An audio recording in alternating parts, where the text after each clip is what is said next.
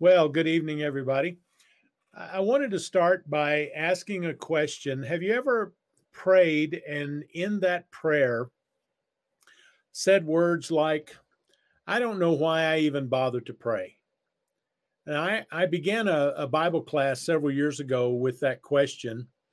And I actually had a couple of people raise their hand. And I didn't say it out loud, but I thought to myself, no, you haven't. Nobody prays like that. That sounds sacrilegious to pray. I don't even know why I bother to pray, Lord. You don't hear me. You never answer me.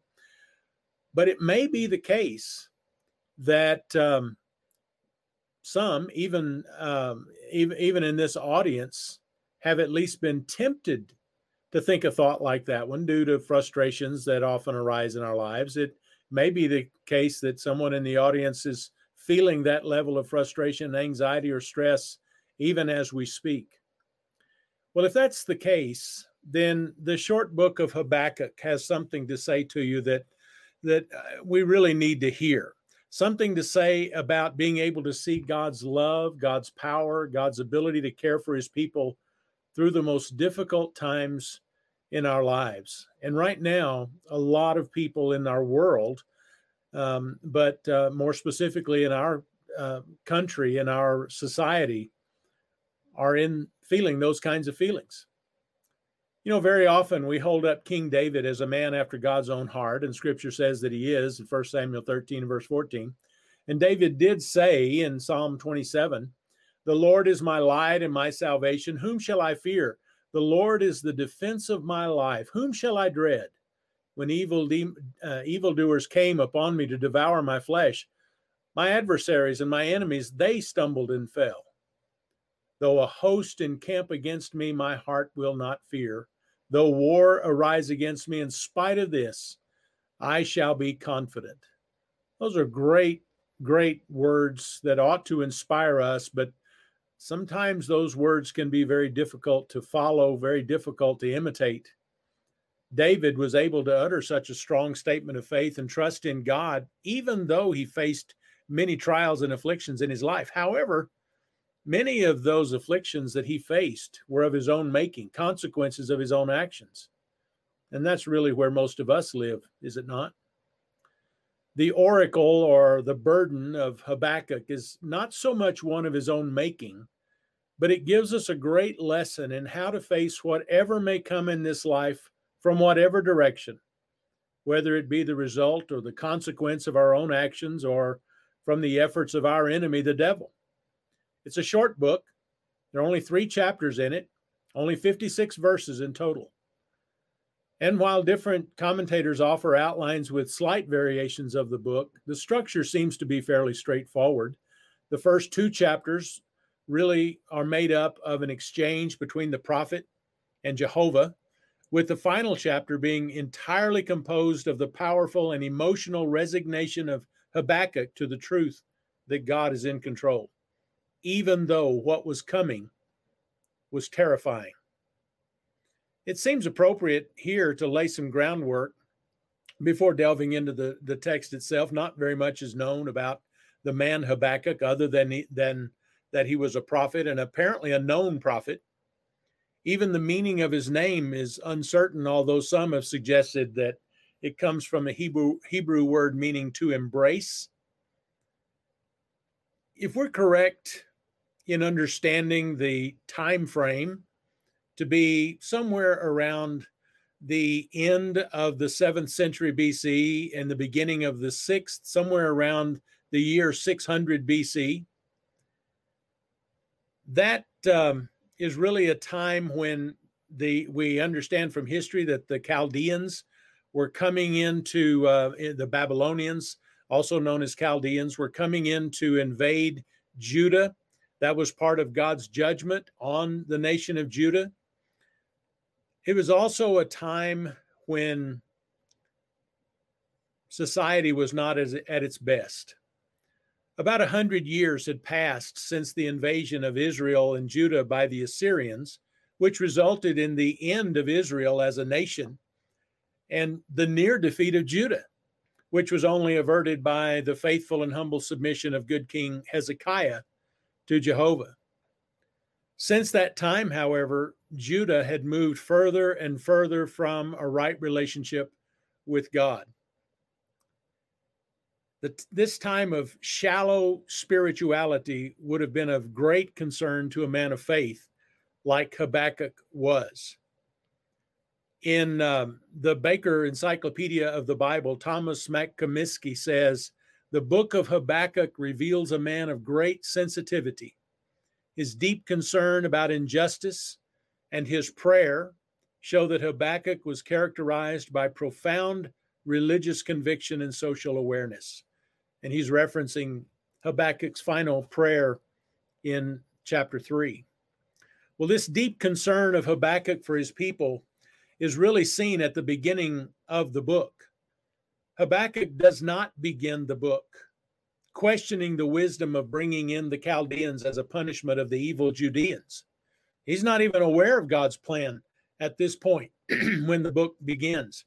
But he is concerned about the great sin and injustice that exists among his people. I would ask, are you concerned about the sin and injustice that exists among our people? I realize that the nation of Judah were all the people of God, and our nation is not made up exclusively of the people of God, but there are some parallels that we can draw. Well, in the book, it was only when God explained his plan to Habakkuk that the prophet's real struggle began. Here's what I want us to get from this lesson this evening. Whether or not we understand all the reasons for and implications of what we endure in this life, God is in control. And man's responsibility is to trust him to get us through, even if that costs us our physical lives. Our approach to this text is going to be very simple. We're going to look at the first two, or rather the two exchanges that Habakkuk has with Jehovah God. The first one is in the first 11 verses of chapter 1. The second begins in verse 12 and goes through the end of chapter 2. And then finally, we will look at Habakkuk's prayer of praise in chapter 3. Let's look first of all at this first exchange. Habakkuk asks a question. Beginning verse 1, the text says, the oracle which Habakkuk the prophet saw, how long, O Lord, will I call for help and you will not hear? I cry out to you violence, yet you do not save. Why do you make me see iniquity and cause me to look on wickedness? Yes, destruction and violence are before me. Strife exists and contention arises. Therefore, the law is ignored and justice is never upheld. For the wicked surround the righteous, therefore justice comes out perverted. Clearly, Habakkuk is upset. There's injustice in Judah, and he's prayed for justice and deliverance. As far as he can tell, there's been no answer from God. In fact, Habakkuk's problem seems to be with Jehovah himself at this point. It's as though he could have put this in the words with which we began the lesson. I don't know why I even bother to pray. You see, Habakkuk was someone who did say those words in a prayer. Life has its frustrations, certainly.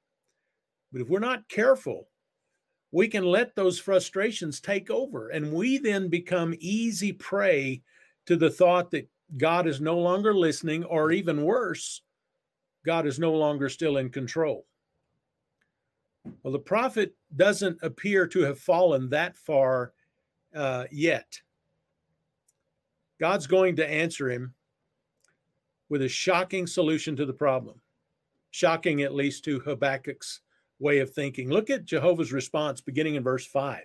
Look among the nations, observe, be astonished, wonder, because I am doing something in your days you would not believe if you were told. For behold, I'm raising up the Chaldeans, that fierce and impetuous people who march throughout the earth to seize dwelling places which are not theirs. They are dreaded and feared. Their justice and authority originate with themselves. Their horses are swifter than leopards and keener than wolves in the evening. Their horsemen come galloping. Their horsemen come from afar. They fly like an eagle swooping down to devour. All of them come for violence. Their horde of faces moves forward. They collect captives like sand. They mock at kings, and rulers are a laughing matter to them. They laugh at every fortress and heap up rubble to capture it. Then they will sweep through like the wind and pass on, but they will be held guilty, they whose strength is their God. God begins his answer to Habakkuk by saying, open your eyes. God is doing something. And what he is doing is something that the prophet would scarcely believe. The answer to the problem of injustice and unrighteousness in the land of Judah is to raise up the Chaldeans who would invade Judah and punish them or judge them on God's behalf. These Chaldeans, the Babylonians, were a fierce warrior people. Militarily, they were the superpower of the day. No army could resist them. Egypt would try, but would fail. The Chaldeans had only recently destroyed the once all-powerful Assyrian Empire. Jehovah's answer ends, though, with a warning that the Chaldeans would bring about their own end through their arrogance. Let's make some application here. How many times have you felt you were suffering unjustly and wondered if God was ever going to answer your prayers? How many times have you cried out, at least in your mind, how long, O Lord? Perhaps we should open our eyes and observe. It might just be that Jehovah God is working his own purpose through our suffering. Well, let's look at the second exchange. First, Habakkuk's second question, his response to God's response. Are you not from everlasting, O Lord, my God, my Holy One? We will not die. You, O Lord, have appointed them to judge, and you, O Rock, have established them to correct. Your eyes are too pure to approve evil, and you cannot look on wickedness with favor. Why do you look with favor on those who deal treacherously? Why are you silent when the wicked swallow up those more righteous than they? Why have you made men like the fish of the sea, like creeping things without a ruler over them? The Chaldeans bring all of them up with a hook, drag them away with their net, and gather them together in their fishing net. Therefore they rejoice and are glad. Therefore they offer a sacrifice to their net and burn incense to their fishing net, because through these things their catch is large and their food is plentiful. Will they therefore empty their net and continually slay nations without sparing? Moving into chapter 1, I will stand on my guard post and station myself on the rampart, and I will keep watch to see what he will speak to me and how I may reply when I am reproved.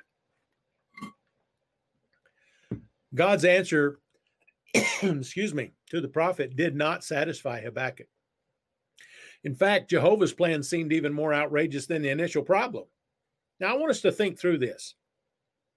Habakkuk complained that God was not addressing the problem. And God responds by telling Habakkuk, I am addressing the problem. I have a plan that is so great, you wouldn't believe it if I told you, but I'm going to tell you anyway. And then he tells him, and the prophet's response is, I can't believe it. Look at verse 13 again. Your eyes are too pure to approve evil, and you cannot look on wickedness with favor. Why do you look with favor on those who deal treacherously? Why are you silent when the wicked swallow up those more righteous than they? Apparently, Habakkuk felt it was better to suffer injustice and suffering in the family than to bring in a bunch of outsiders. And I'd like us to pause here for a moment and consider the kind of relationship that Habakkuk had with his heavenly Father. Strikes me as very interesting. He doesn't have any difficulty in bringing his concerns to God in prayer. And we see a confidence here that many do not possess. Some might even call it brash or arrogant. And we should note that at the end of this particular exchange, in that verse 1 of chapter 2, the prophet seems to acknowledge that he might have gone too far in chastising Jehovah God himself, and expects to be reproved. But we should also note that God never reproved Habakkuk for a lack of respect or for his impatience. This suggests that it's not necessarily wrong to bring our concerns to God in such a seemingly forceful way as long as our basic attitude is one of humility and righteousness, which is what we see in Habakkuk's oracle or burden when we take it as a whole. Well, now that the prophet has had his say about God's plan, God answers again. And we'll look at verse 2 down through verse 20. I'm not going to read all 19 of these verses, but enough to get the gist of what is being said. Verse 2 begins, "Then the Lord answered me and said, record the vision and inscribe it on tablets, that the one who reads it may run. For the vision is yet for the appointed time. It hastens toward the goal, and it will not fail. Though it tarries, wait for it will certainly come, and it will not delay. Behold, as for the proud one, his soul is not right within him, but the righteous will live by his faith." Now let's skip down to verse 15. "Woe to you who make your neighbors drink, who mix in your venom, even to make them drunk, so as to look on their nakedness." Excuse me. You will be filled with disgrace rather than honor. Now you yourself drink and expose your own nakedness. The cup in the Lord's right hand will come around you, and utter disgrace will come upon your glory. For the violence done to Lebanon will overwhelm you, and the devastation of its beasts, by which you terrified them because of human bloodshed and violence done to the land, to the town and all its inhabitants. What profit is the idol when its maker has carved it, or an image, a teacher of falsehood? For its maker trusts in his own handiwork when he fashions speechless idols. Woe to him who says to a piece of wood, awake, to a mute stone, arise, and that is your teacher? Behold, it is overlaid with gold and silver, and there is no breath at all inside it. But the Lord is in his holy temple. Let all the earth be silent before him. Now, I want to say before I go any further, how indebted I am, and I want to acknowledge Brother Jeff Jenkins, who made this point in a lesson I heard him present several years ago about this part of our text, verses 2 through 4. Very powerful point that he made, and I've included that in this lesson because it is so powerful. Verse 2 is about as close to a reproof of Habakkuk as God seems to come. If we were to put this into our own vernacular, our own way of speaking, the Lord says, Habakkuk, your job is not to understand my plan. Your job is to write down what I tell you and write it clearly enough so that the faithful can read and know what to do to survive what is coming. Judgment is coming. Do not be mistaken. Well, this seems to be a great place for some more application. Does this not apply to us today every bit as much as it did for Habakkuk? Well, of course it does.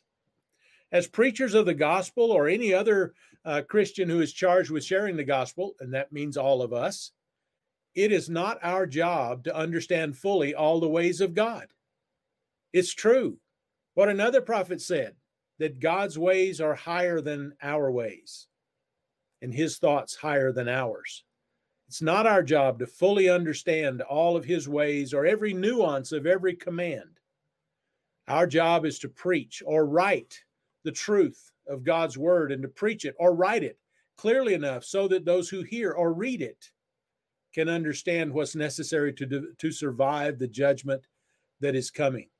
When we start questioning God because we don't understand how he could mean what he appears to mean, to the point of studying more and digging deeper into God's word, that's one thing. But when we take the next step of changing what he says to make it more understandable in our own minds or more appealing to the ears of others, we've gone too far. We've gone far beyond what the prophet Habakkuk did. And Jehovah makes it perfectly clear that judgment is coming. Well, rather than worrying over the fairness or justness of the plan, Habakkuk has a job to do, and time is running out. If a person is going to be prideful and insist that the plan is not fair, well, there's something wrong with that person's soul. The contrast to that proud man is the righteous man who will survive judgment because of his faith. And I want to point out here that neither in Habakkuk chapter 2 and verse 4, nor in Romans chapter 1 and verse 17, where the Apostle Paul quotes this passage in Habakkuk 2. Neither of those times are those words meant to be a commentary on daily Christian living. Now, there's a lot more to be said about daily Christian living and how faith is to be such an important part of that daily walk of the Christian life.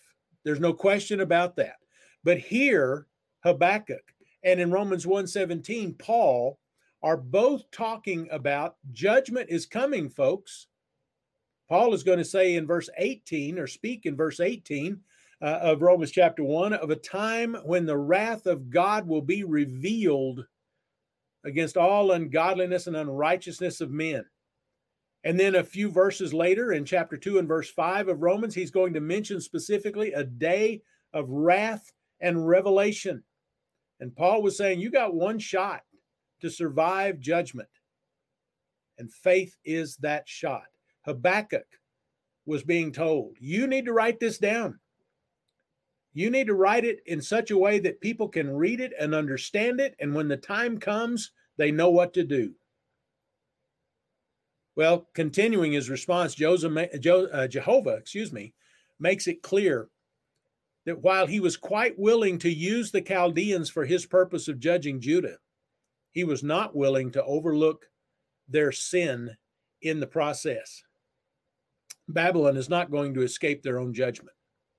In bringing Jehovah's justice to the Jews, the Chaldeans are going to exhibit their own injustice, according to verse 16, their own nakedness, and will be brought down in their turn for it.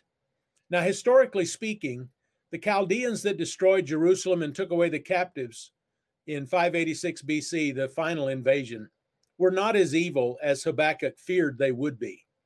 They were led by Nebuchadnezzar, who recognized that by that point that he was a servant of Jehovah.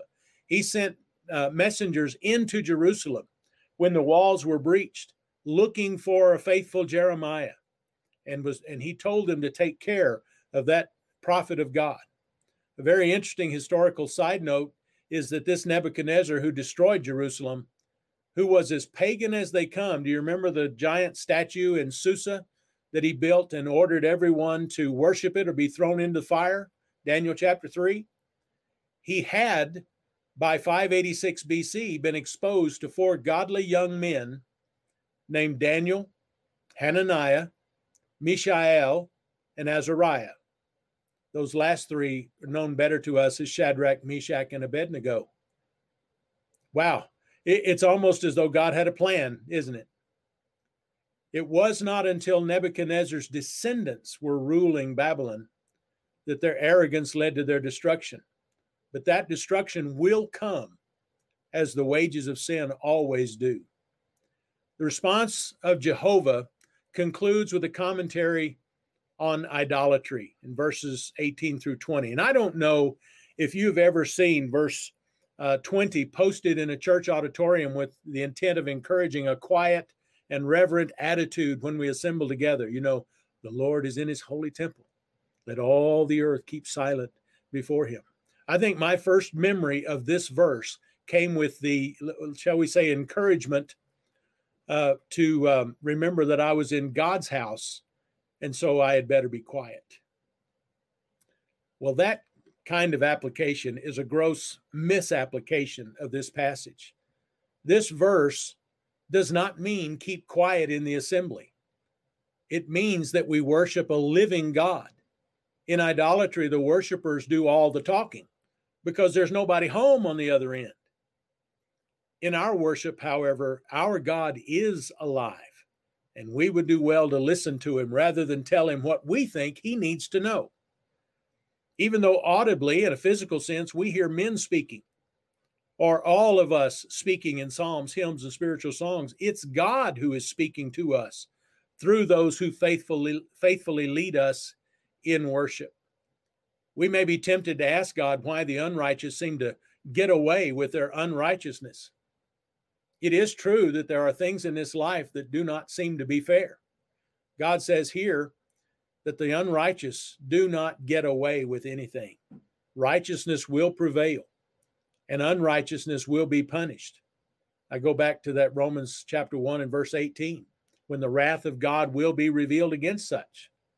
The lesson for us is we can trust our God.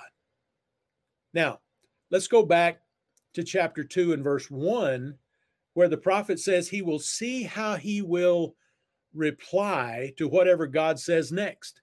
Well, chapter 3 is that reply. We call it Habakkuk's prayer of praise. Habakkuk was deeply moved by Jehovah's response. Verse 1 of that says, a prayer of Habakkuk, the prophet, according to Shiggaion.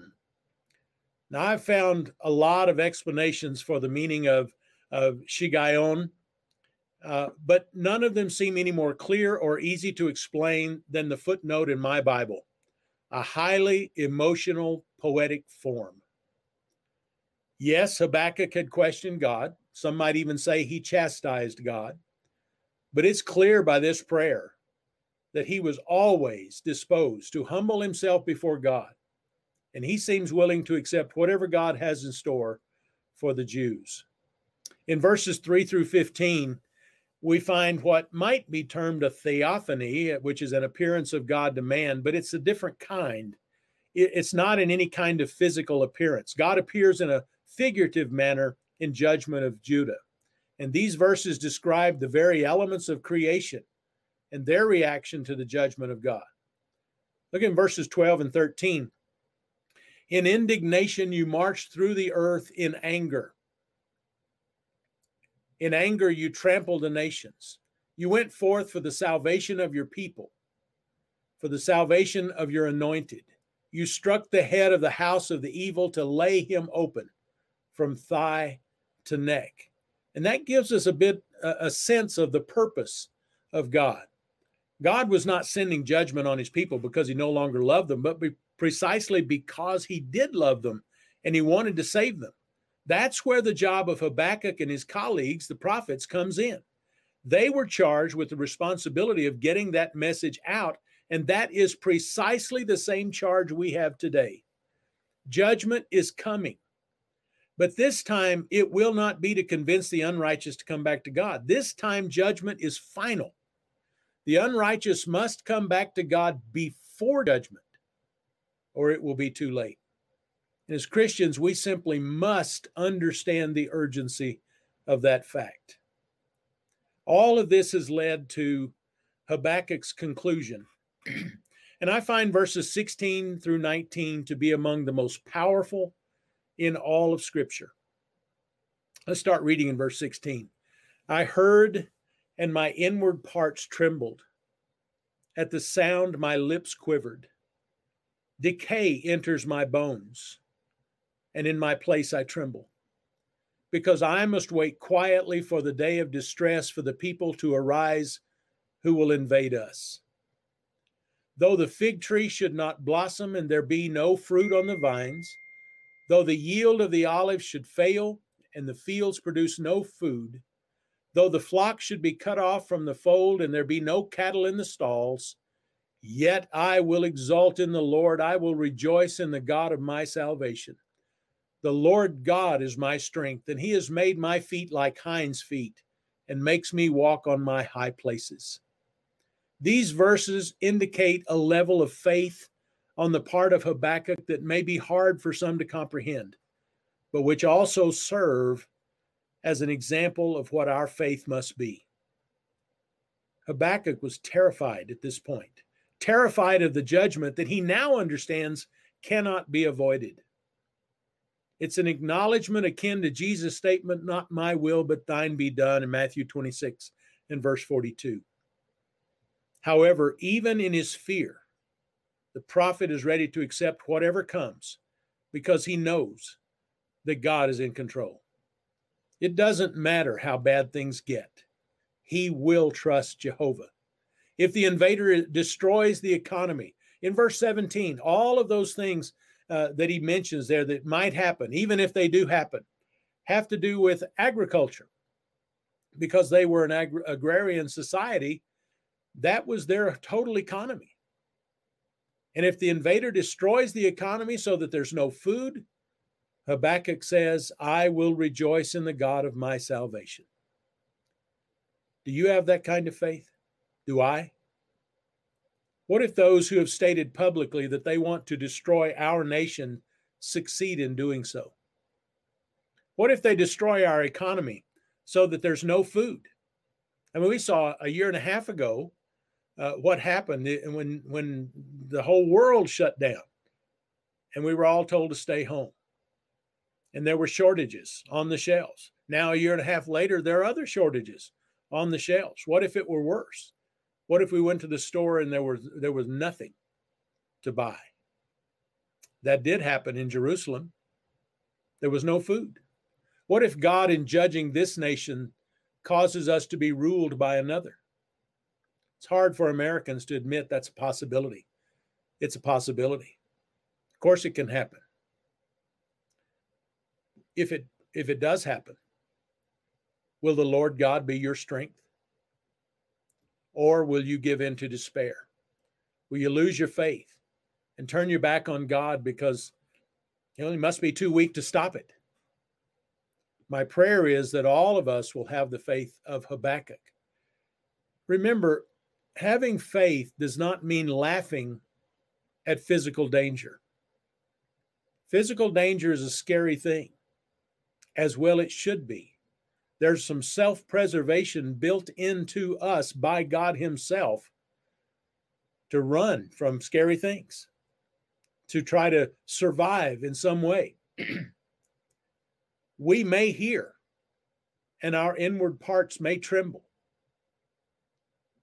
But our verse 16 must lead to a verse 18. It has to be that way. Go back to what God said in chapter 2 about what's wrong with the proud man. What's wrong with the one who depends on himself or herself to survive, to deal with tragic things, scary things in this life, catastrophic things in this life. Something wrong with that person. The righteous person survives those things through faith. Through faith. So let me say it again. We may have a verse 16 where we hear and our inward parts tremble.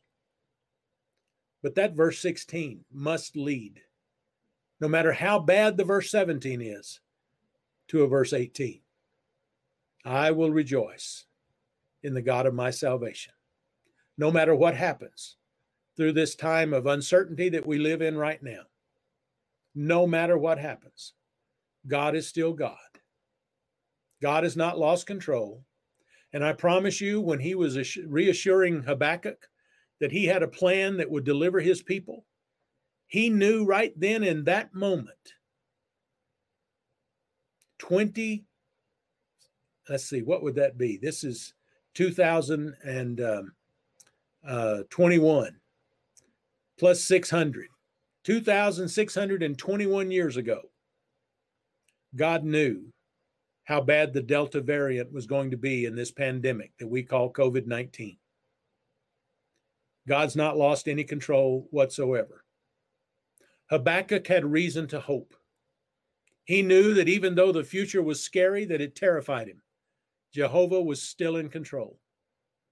He could still say at the end that he trusted God to be his strength. And we can take hold of that same faith. Habakkuk is truly an example of faith. When things get desperate in your life, remember this short prophecy. When faith is hard to come by, look to Habakkuk and see the divine through the difficult. I thank you so much for your patient attention. It's been a pleasure and a blessing to bring these words to you. God bless.